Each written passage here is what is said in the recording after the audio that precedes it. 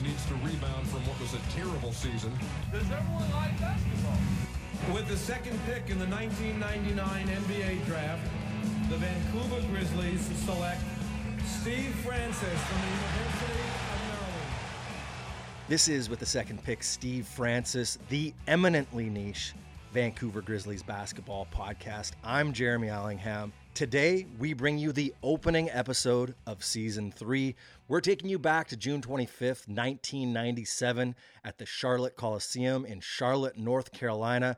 It is the 1997 NBA entry draft.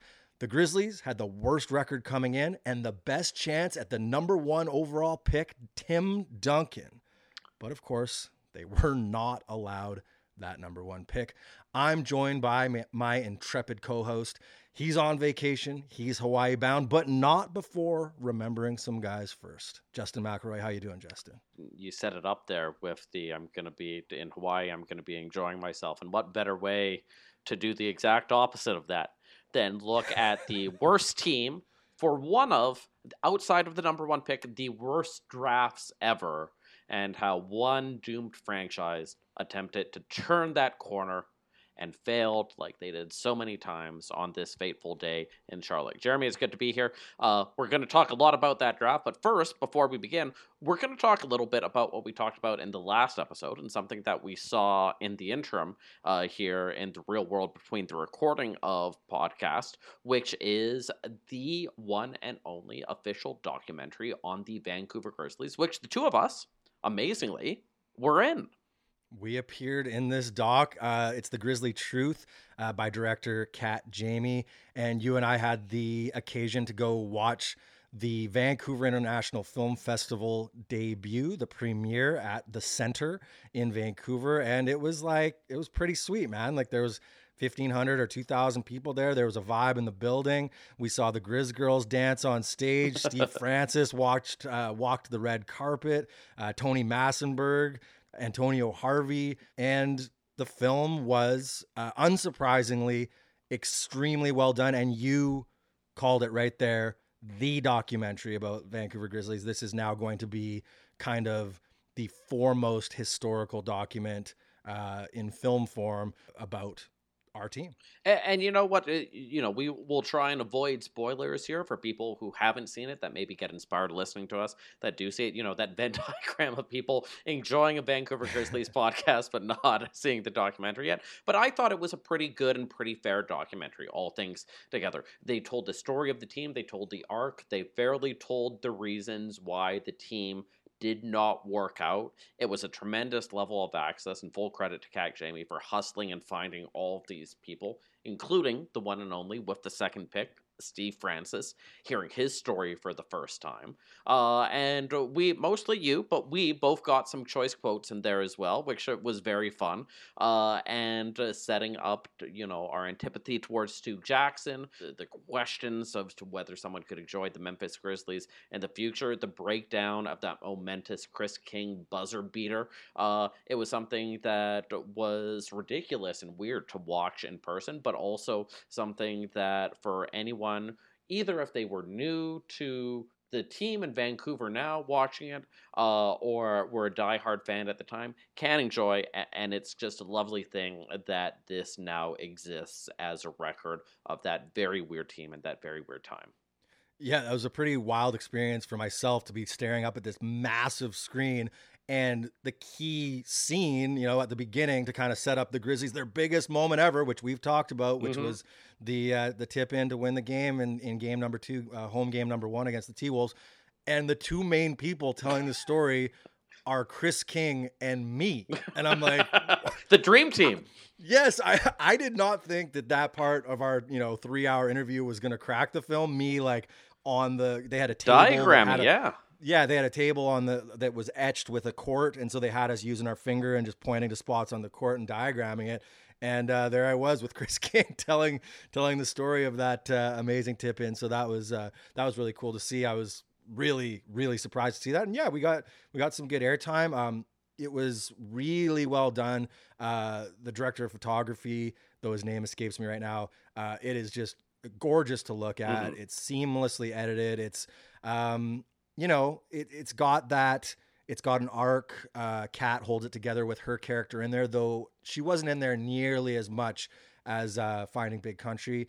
But great story, kind of gets to the crux of most of the hard issues that needed to be touched on. Obviously, we're not going to agree on every single thing that's in there, and I won't get into it too much. But I'm thinking maybe I should talk about my run-in with Steve Francis himself. Is that something we should be doing here? I think after this is where we talk about our beefs. And we had a chance to talk to the one and only Steve Francis here, but it was not to be. No. So the day before the premiere, there was a press junket at the Sutton Hotel in Vancouver, and Kat and her squad were generous enough to allow us to be a part of that. And Justin, you were working hard on the municipal election, so I kind of swung down to the Sutton. And for people that aren't aware, press junkets like this, it's very pre-planned. It's very structured, where everyone agrees going in what's going to happen. And here, you thought there was an agreement. Yes. So I was going to get to talk to Antonio Harvey, George Lynch, and most importantly, Steve Francis. The big three. So I was, I spent a lot of time prepping for this. I had like my whole plan laid out. It wasn't anything crazy, but just like how I wanted to approach him, and I wanted to be fair, and I wanted to bring very specific questions to him. And I literally arrived to the hotel, and I'm in the lobby, and my phone buzzes, and it's the press person, and she's saying, "Sorry, Steve left. You won't be able to talk to him." And I'm like, "Steve, what does that mean? Steve left?" And I'm like, "Sorry, what?" And they're like, "Yeah, like he's just gone out." He just took off. But he left for a very specific period of time. Well, yes, that's my conspiracy theory in action here, right? Is that, so I go in, and they're kind of apologetic, and they're like, "Sorry, he's not here. He took off. We don't know. Maybe he's getting lunch, maybe whatever he's doing." And so I chat with Antonio. I chat with George Lynch. You're on a first name basis with them now, of course. We're best buddies. And like nothing crazy, like 8-10 minutes with each of them. And the whole time I'm like, well, is Steve Francis going to come back? Is he going to come back? And I finish up with those guys. And just as I put my camera and mic into my bag to head out, in comes Steve Francis. And I'm kind of like, I'm looking at him. I'm looking at the PR team. I'm looking at Kat. And you had an agreement? Yeah. Like, I don't want to be rude and be like, well, he's here now, so I should get to talk to him.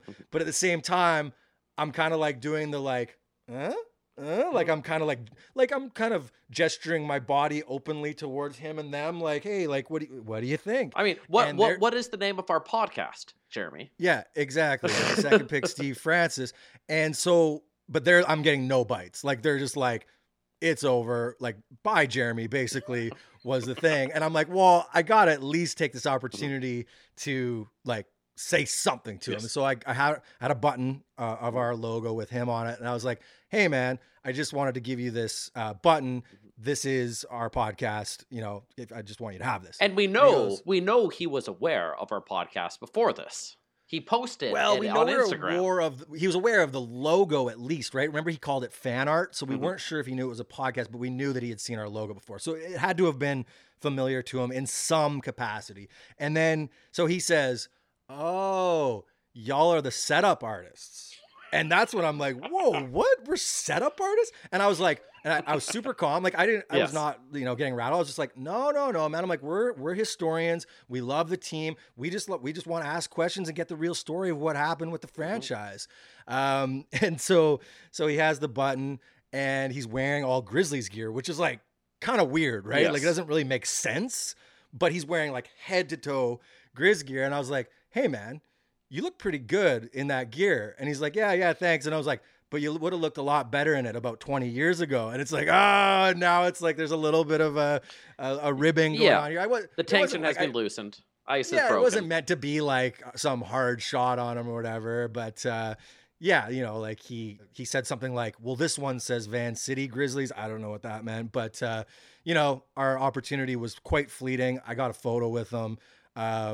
That's probably the closest we'll ever get to our Steve Francis interview. But hey, we'll never stop trying. That can be part of the lore, right? And I have two things to say that. First of all, it is very funny to me personally, as someone who has interviewed basically every person of power in this province, to have never been called a setup artist until Steve Francis comes along. Yes, That's my style. But secondly, though, I did find it interesting, watching, and again, we're not trying to get into spoilers here, but watching the documentary, seeing him tell what his side of the story was, seeing him also here in Vancouver, sort of a little uncomfortable the entire time, but feeling that he needed to do this.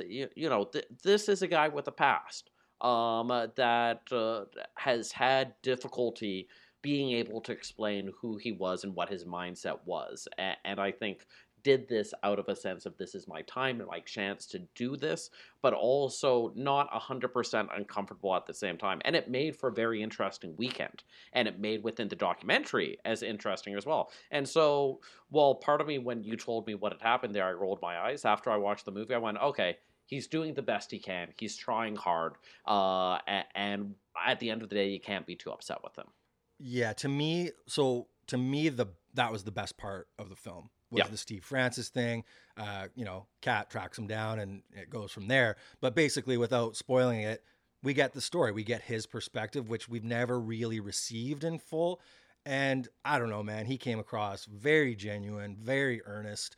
Again, like, that doesn't mean you necessarily agree with everything he did or everything he says, but he's a real guy who did want to kind of share what happened. So, but then just to finish off, the conspiracy theory part of the press junket yes, is that he saw the name of our podcast and just so happened to go out for like lunch and a smoke when it was our half hour, which has been like thoroughly debunked and denied by the PR team and Kat. They were like, no, he had no idea what the schedule was. He just he took off. And I'm like, okay. Yeah. But, maybe I'm giving myself a little bit of an overinflated sense of self-importance here. But, it was a cool experience seeing the film. And obviously we're super biased, but if you care about 90s basketball, the Vancouver Grizzlies at all, you got to see it. It's really well done. Let's just add it to one more what if in the mountains of what ifs that exist for the Vancouver Grizzlies. Right. Let's move on to the rest of the episode, though. As you said, June 25th, 1997, Charlotte, North Carolina, the 1997 NBA Draft. There is one icon, one no doubt Hall of Famer, one of those guys that appears only 2 times a decade as the overwhelming, unconditional, number 1 pick. And the Vancouver Grizzlies are not allowed to get him. Not that we need to relitigate this too long for the 15th time in this podcast, but was it fair that in Season 3, not Season 1 or 2, but Season 3, the Grizzlies with the worst record were unable to even have a chance to get the number 1 pick to select the one and only Tim Duncan? No, it was ridiculous. It was criminal. This is another situation where you can very reasonably and realistically say that if that rule was different and it was 2 years instead of 4, that they couldn't get the first pick, or maybe they should have been able to get it the whole time, whatever you want to say, that would have changed the course of basketball, NBA basketball in this city forever. This is a 2-time MVP, a 15-time All-Star, a 15-time All-NBA, 15-time All-Defensive. He's a top 10 or 15 player of all time who was just built to win. He's a winner. He's one of the greatest winners in the history of the sport. And we had the most ping pong balls. We were the worst team coming in. And, as much as the draft system is silly in the NBA that you get rewarded for being bad, that's how it works. If that's how it's going to work, that's how it should have worked for the Vancouver Grizzlies. And they should have had Tim Duncan. It's just another notch on the fucking wall of injustice against the Grizzlies. The two things, and not that we want to, overly hypothesize and be sad about what could have been with Tim Duncan, but I think 2 things. Number 1, what happened with so many players when they came to Vancouver, where they were like, I fundamentally don't want to be here, and I'm going to show this in either big or small actions. Everything that we've seen about Tim Duncan and his grace and humility as an NBA player makes me think that it could have worked here as much as any other player that came through. I'd like to believe, and I like to believe just as evidence of watching him playing, that he would have been fine being in Vancouver should it happen. And then the second thing is I could easily see, given how, you go, how does it work with him and Reef in Big Country? I could see a way where they play big and it's Duncan at the power forward and it's Reef at the small forward, given the way the NBA worked then. If Reef was agile enough, you certainly would need to have like a couple people that are better with, your 18-foot jump shots. But man, that would have been a long, agile Duncan doing the defense that Reef and Big Country never could. Again, you don't want to do too much what if, but, evolve the what ifs. I think that's one of the strongest ones.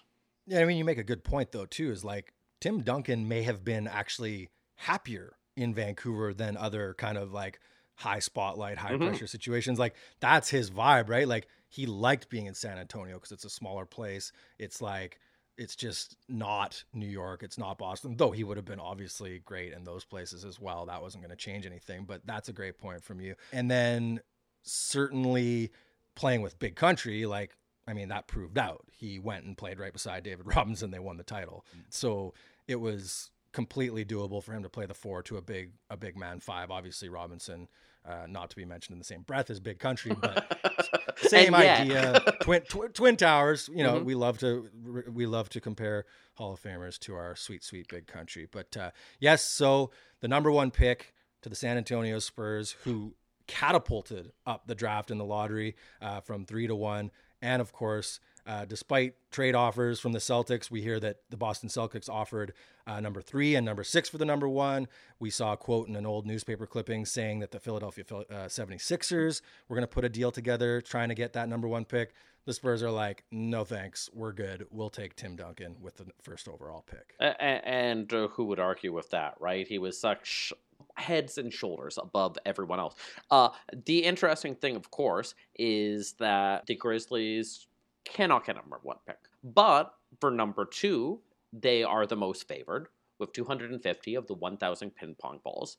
They don't get that. They don't get number 3. Instead, they fall to number 4, the worst that they can do. And on one hand, you might go, this is another example of the Vancouver Grizzlies being the Vancouver Grizzlies and getting the worst luck.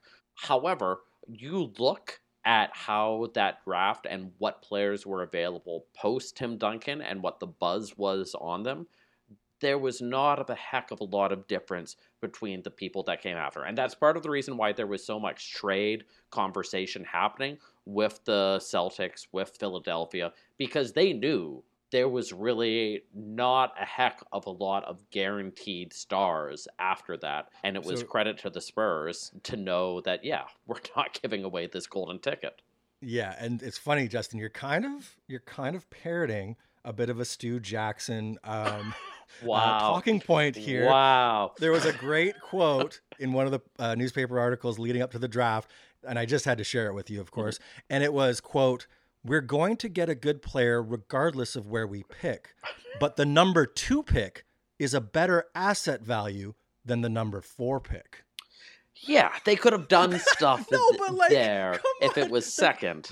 Is he talking to a kindergarten class? Like, what is he doing with these quotes? Like, yes, Stu, that's true. The number 2 pick is a better asset value than the number 4 pick. But interestingly, if you read into that, he's using the term asset value, which kind of telegraphs right there that he's wanting to trade it even before they know they've fallen to 4.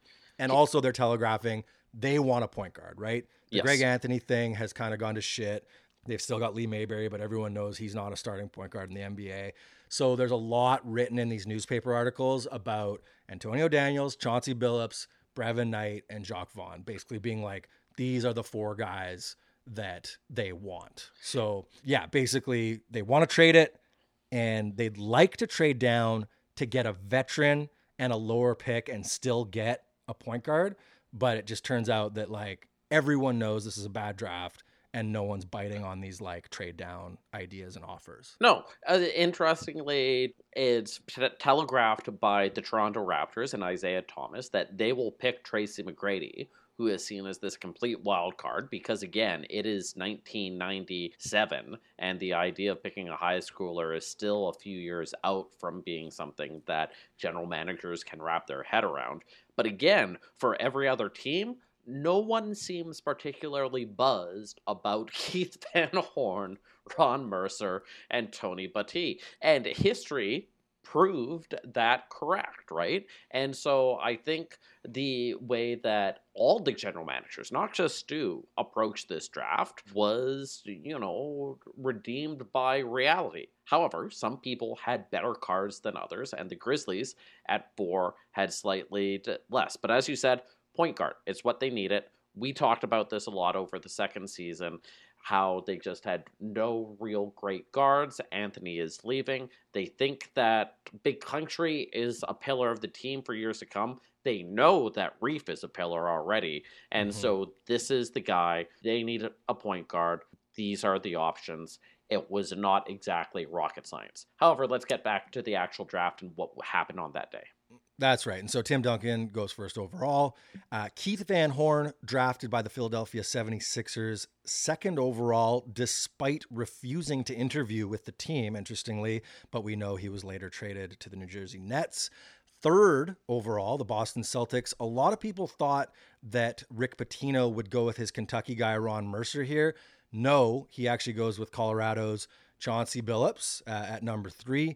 And then on the clock, the Vancouver Grizzlies, who, it seems like it might have been between Antonio Daniels and Chauncey Billups. They've basically just had their minds made up for them. Yeah, not only that, but when you look at all of the previews and profiles that happened at that time, it was thought, it's easy now in hindsight to go, yeah, obviously Chauncey Billups, the guy. It was not that he was seen as this giant pedigree more. It was sort of a reach by Pitino to pick him at 3. Like you said, it was thought that he would go for Mercer or Battie in that situation, or there would be some sort of trade. And Antonio Daniels is there at the number 4 pick. He has impressed everyone far and wide, not only in his season in Bowling Green, ratcheting up the rankings, but in the process leading up to it, being seen as a guy who had a good head on his shoulders, who could grow into the position. This was of picks that sometimes you look at and go, in the moment, I don't know. This one seemed to be one where not only was it the match of the team and the position that they felt needed to be filled, but also the who was the best player remaining on the board. Tracy McGrady accepted, like we said, because of just what the culture was in 1997. We do the what did Stu do now thing a lot. In this situation, I sort of think his hands were tied. Yeah, I mean, I do, like, there's not really a cut and dry, like, holy smokes, you could have had so-and-so and it didn't work out. But I do have questions about pedigree here. Yeah. Like, if you read the newspaper article, it says before his final season at Bowling Green, he was thinking he was off to Europe or the CBA. He was not very high. Like, apparently he didn't even appear on some of the scouting sheets, though the Grizzlies claim he was a mid-first rounder on their sheet heading into the 96-97 season. But you've got this, like, kind of comes out of nowhere, has the big senior year, but in a mid-level conference, not one of the blue chip conferences. And I remember even at the time being 15 years old and being like, what's Bowling Green? Like, why are they drafting? And I still kind of feel that way, like, it's not, obviously now we have examples of like Dame Lillard coming from a smaller school and becoming a legend. And, it is possible. You don't always have to draft from those blue chip schools, but back then it was a lot more unusual. And so I agree, you can't really chastise or just like lay into Stu on this pick. But at the same time, there's a bit of a, like, it just, for a number 4, it just seems so safe, the distributing point guard with a good head on his shoulders, no kind of like explosive skills, nothing that wows anybody in any way. But like, it was kind of like number 4, yeah, seems fine, which leaves a bit to be leaves a bit to be desired. And this also was, if you want to do a systemic critique of how players were drafted in the 90s, it was very much, and we saw this in some of the articles leading up to the draft, where people were like, the two positions that are hardest to fill are center and point guard. And it was very much in the NBA at the time. It's like these are very specific positions that people need to learn and be and identify with their entire time. And it's not about skills and it's not about physicality. It's how well are you doing this thing. And Daniels was the best point guard available in terms of if you are capitalizing P and G on the point and guard and going, this is what you build a team around, and you think and you have the confidence in Big Country Reeves at the time. And here you have this guy that went in his senior year from 16 points a game to 24 points a game, from 6 assists to 7 assists, from 48% from the field to 55% from the field, that has now developed a good 3-point shot as well, that has this creativity and had this explosive growth at 21. You can talk yourself into it if you have the mindset of a 1997 general manager, a mediocre 1997 manager. That's generous. That's generous. But mediocre. But that's the thing. Like, I think you could slot a lot of different general managers into the position of where Vancouver was at the time and go, you know what? I think this is the best choice. But because we have read our newspaper articles and we have the benefit of hindsight and 25 years of opportunity to nitpick on this, we know that there was an option for the Grizzlies to do something both wildly off the board this evening in the 1997 NBA draft that probably would have saved the entire franchise. Let me give you a little bit of foreshadowing, and here's the quote. Phoenix called, but they were being unreasonable. That, of course, from our vaunted leader, Stu Jackson. And the offer that was made was Steve Nash and another veteran player for that number 4 pick, with which they took Antonio Daniels. Now, that makes the spine tingle a little bit, right? To know that again, they had another, it's like destiny was knocking on the door again to get Steve Nash into GM place. And we could have had a veteran player as well, which I looked at the roster. We couldn't figure out who that might be, but it could be Cedric Ceballos, Rex Chapman, Dennis Scott, Cliff Robinson, Danny Manning, someone like that. AC Green there. And there it was. Steve Nash all like tied up with a bow, ready to send to us and be here in the teal and white. And again, Stu he doesn't like Steve Nash. He was so stubborn. He got upset at all the speculation and was like, I'll prove that we can do it without him. And it was just, we talk about this often where it's like, oh, it was missed destinies, and just like it never really lined up in the perfect way. It never lined up in the perfect way, but it lined up in a plausible way on this night, especially when you look. It's not like anyone was saying Antonio Daniels is a bona fide all-star. No, literally no one anywhere was saying that. Everyone knew this was a weak draft, and this was a chance to bring the person that everyone was pining for, but it would have been a little bit of a risk, and Stu Jackson did not care for risks. And here's the quote that will make you want to light your hair on fire and jump out of your 15th floor condo in downtown Vancouver.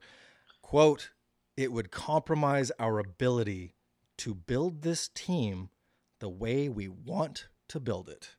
Stu Jackson. And also, Jeremy, I'm in a 19th floor condo, not a 15th floor, but I am 5 feet away, and it is so when you say our vision, right? It shows the smug superiority that Stu Jackson had month after month, year after year. And it did not involve Steve Nash. It did not involve this great point guard in your backyard. And that is the thing that time and time again infuriates me. Anytime that a reporter would bring up Steve Nash and there would be this smugness to it. And this, you don't understand.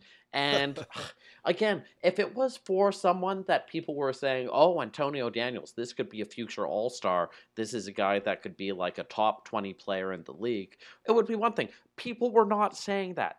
people understood this was a weak draft, and yet he was like, this has to be our guy. I don't get it. It's don't funny. get it.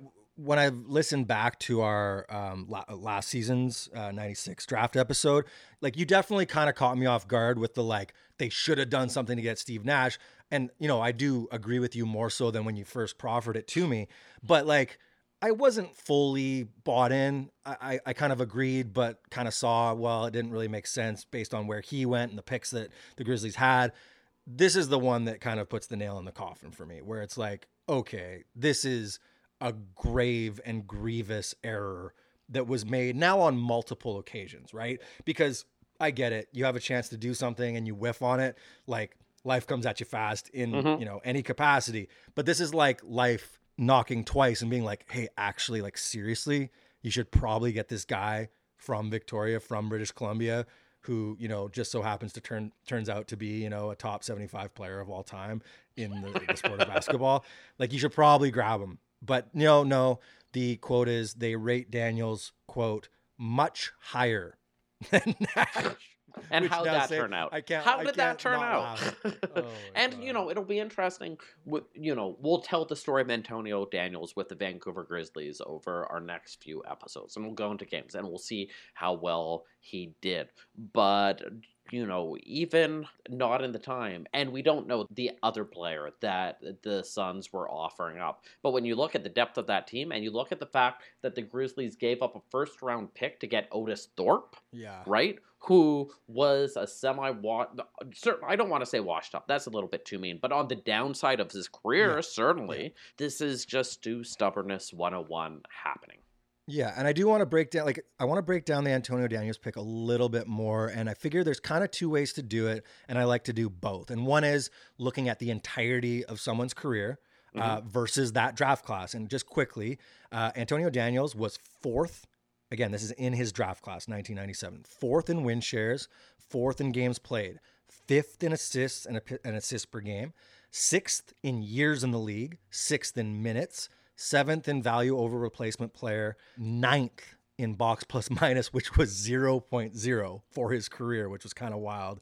Kind of shows like that professional mediocrity. So, like, as far as his position in career wise, you know, you can't slam it too badly. Obviously there's the big whiff on Tracy McGrady, but as you said, the paradigm of the time didn't really match up with high school guys going that high. Seven other teams made that whiff, right? Yeah, exactly. But the interesting thing is, if you look at, like, I like to do the first 5 years and compare Antonio Daniels' first 5 years with some of the guys who went behind him. If you compare his first 5 years to Ron Mercer, no, Mercer's gross stats are better, but those are like good stats on a bad team guy on Boston. Daniels VORP is better. His win shares is almost double in the 5 years. Tony Battie, they're similar advanced stats. They have the win shares that are about the same. I would say taking Tony Battie would not have moved the needle. Exactly. Tim Thomas, same VORP, same win shares over the first 5 years. Again, you can't really make an argument either way. Obviously, having Tracy McGrady would have made a massive difference. We don't need to go into that too much. That's a huge whiff. The only one I can find that's like because we know they wanted a point guard. We know that. So, like, you can't really venture too far out of that kind of. They needed a point guard. It was a legitimate thing. Yes. The only thing I think you could possibly argue is that taking Derek Anderson out of Kentucky is the better choice. I know that Derek Anderson moonlighted as a point guard for part of his career. His first 5 year stats are way better than Antonio Daniels. He's 12 points, 3 rebounds, 3 assists, and a steal. He's 13.5 VORP versus 3.4. He's 44 win shares versus 17. Comes from that blue chip school. And for his career, more starts, minutes, points, rebounds, steals, blocks, better 3-point percentage, better VORP, better win shares per 48 for Derek Anderson. So I know that that's a bit of a stretch as far as needing a point guard, because also we got to remember back in those days, like, there was no pseudo point guards, right? There was no like Luka Doncic's where it's like, oh, here's a 6'9" small forward who's actually our point guard. It's like, no, they're like shorter guys who control the ball and initiate an offense. And, you know, people really saw it that way. Like you see it with like Brevin Knight. He's like a classic point guard. Jacques Vaughn, even Chauncey Billups, who also played a bit of shooting guard later in his career. But I could argue a bit that Derek Anderson should have been taken, but not that strenuously. It would have been a reach again, and part of it was the story of Daniels, his brother dying, him like doing everything possible to like work his butt off to become a star in his final year. This was a pick that, within the context of the Grizzlies, made sense. You can blame, when you look at this draft and you look at the arc of this team and you look at what could have happened this day, you can blame David Stern and the owners for not letting the Grizzlies pick first. You can blame the gods that be for having such a mediocre class of people after Tim Duncan. You can blame the lottery balls for not giving them more asset management opportunities at number 2 or 3. You cannot blame Stu Jackson. You cannot blame Antonio Daniels in spite of what happened. I guess I have to begrudgingly cede that point. Let's just go down the list. We're not going to do too much on the following, but it goes down. It goes Denver takes Tony Battie, Boston takes Ron Mercer, New Jersey takes Tim Thomas, Golden State takes the great O'Donnell Foyle out of Colgate, Toronto, of course, the coup of the draft outside of Tim Duncan, Tracy McGrady at 9. Danny Fortson to Milwaukee, he's traded. Sacramento gets Olivier St. Jean, who becomes Tariq Abdul-Wahad. Larry Bird makes his first draft pick as a general manager, taking Austin Crocier. And not a bad pick. No, not a bad pick. And Derek Anderson goes at 13. Like, legitimately, nothing really else significant of note in the first round. You get into the second round, there's a couple of players that are worth mentioning, that being Steven Jackson, who goes at 43 to Phoenix, and he makes a name for himself in India or in San Antonio and Indiana, of course, having a really quality career. Alvin Williams goes 48.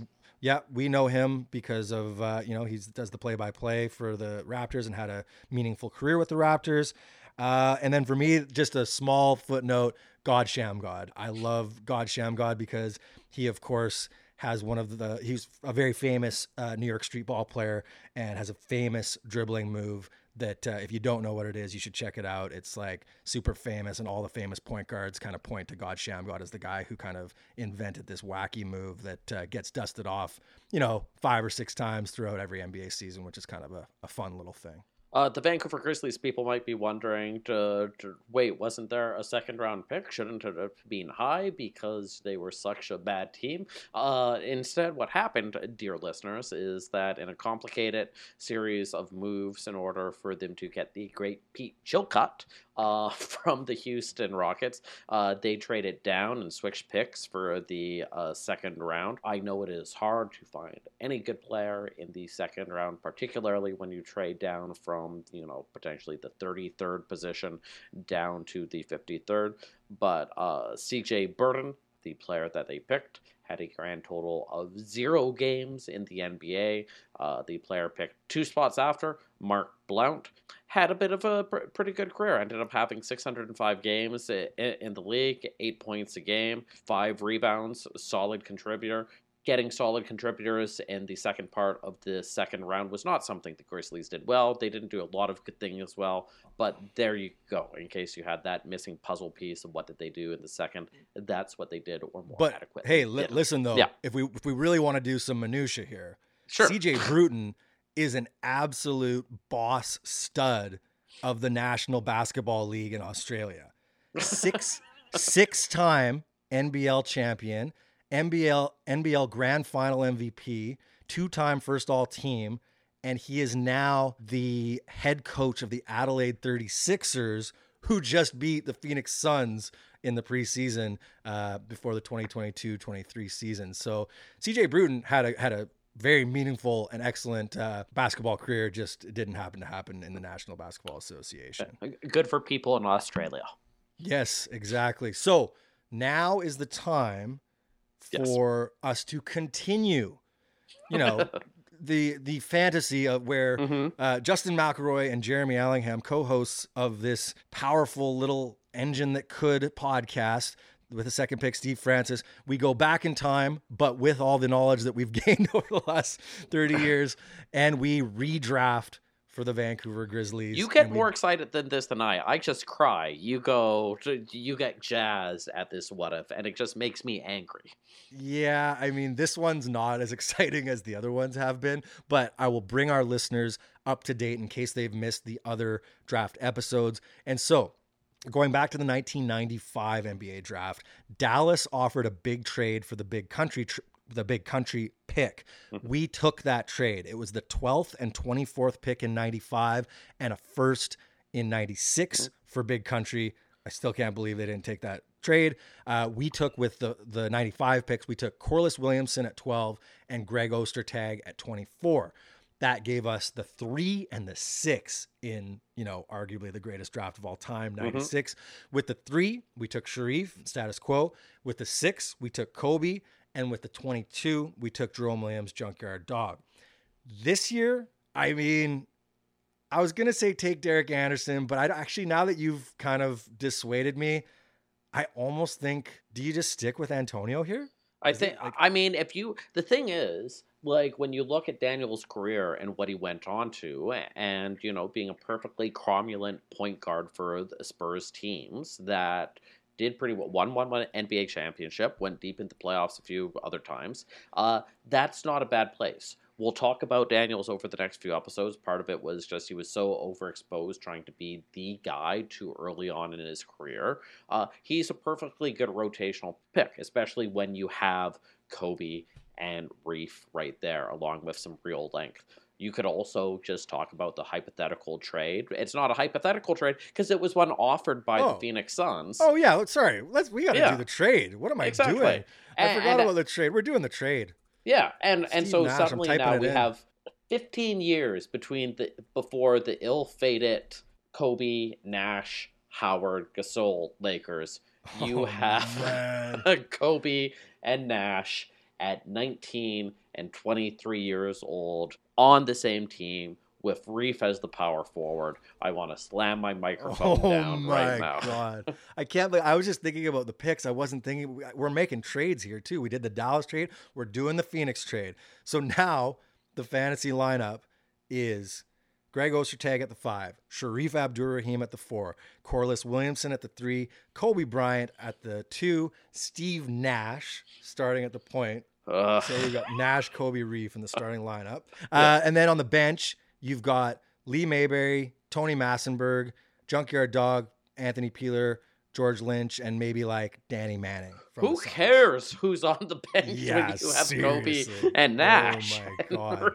Oh my God. And it was all there, and it was all possible, and it never happened. And the thing is, like, the funny thing about this, Justin, is like this squad, as much as people are like, yeah, right, that could never have happened. And like, I think it myself, the only thing that's even like remotely unrealistic is the Kobe bit. Yeah. Because for some reason, I remember watching that draft and it was just like, he's not going till later. And it was just like, why? But so maybe just the Kobe thing's the only, but everything else is completely reasonable and could easily have happened in an alternate universe where we had, a competent general manager. Oh, what could it be? And certainly, you could say, well, it's not if Kobe only was going to go to LA and people were sort of told that's just how it's going to be. Antoine Walker looks pretty nice. Kerry Kittles, pre the injury, looks pretty nice. All of these things are a heck of a lot better, that combination with Reef, than what we end up having. You're just making me angry.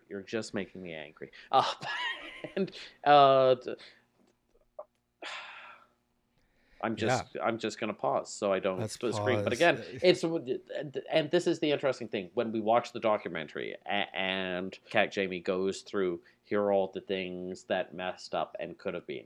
And you can defend individually pretty much each and every individual decision that Stu Jackson and the Vancouver Grizzlies made. But in totality, it left them being the worst team in the NBA, and it left them with this detritus of what-if picks that continue to confound both of us today.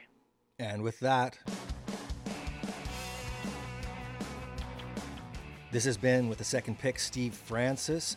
I'm Jeremy Allingham for Justin McElroy. Join us for Game 1 of the 97-98 NBA season, Game 1 of the Antonio Daniels era in Vancouver. That episode coming up soon. Join us for that.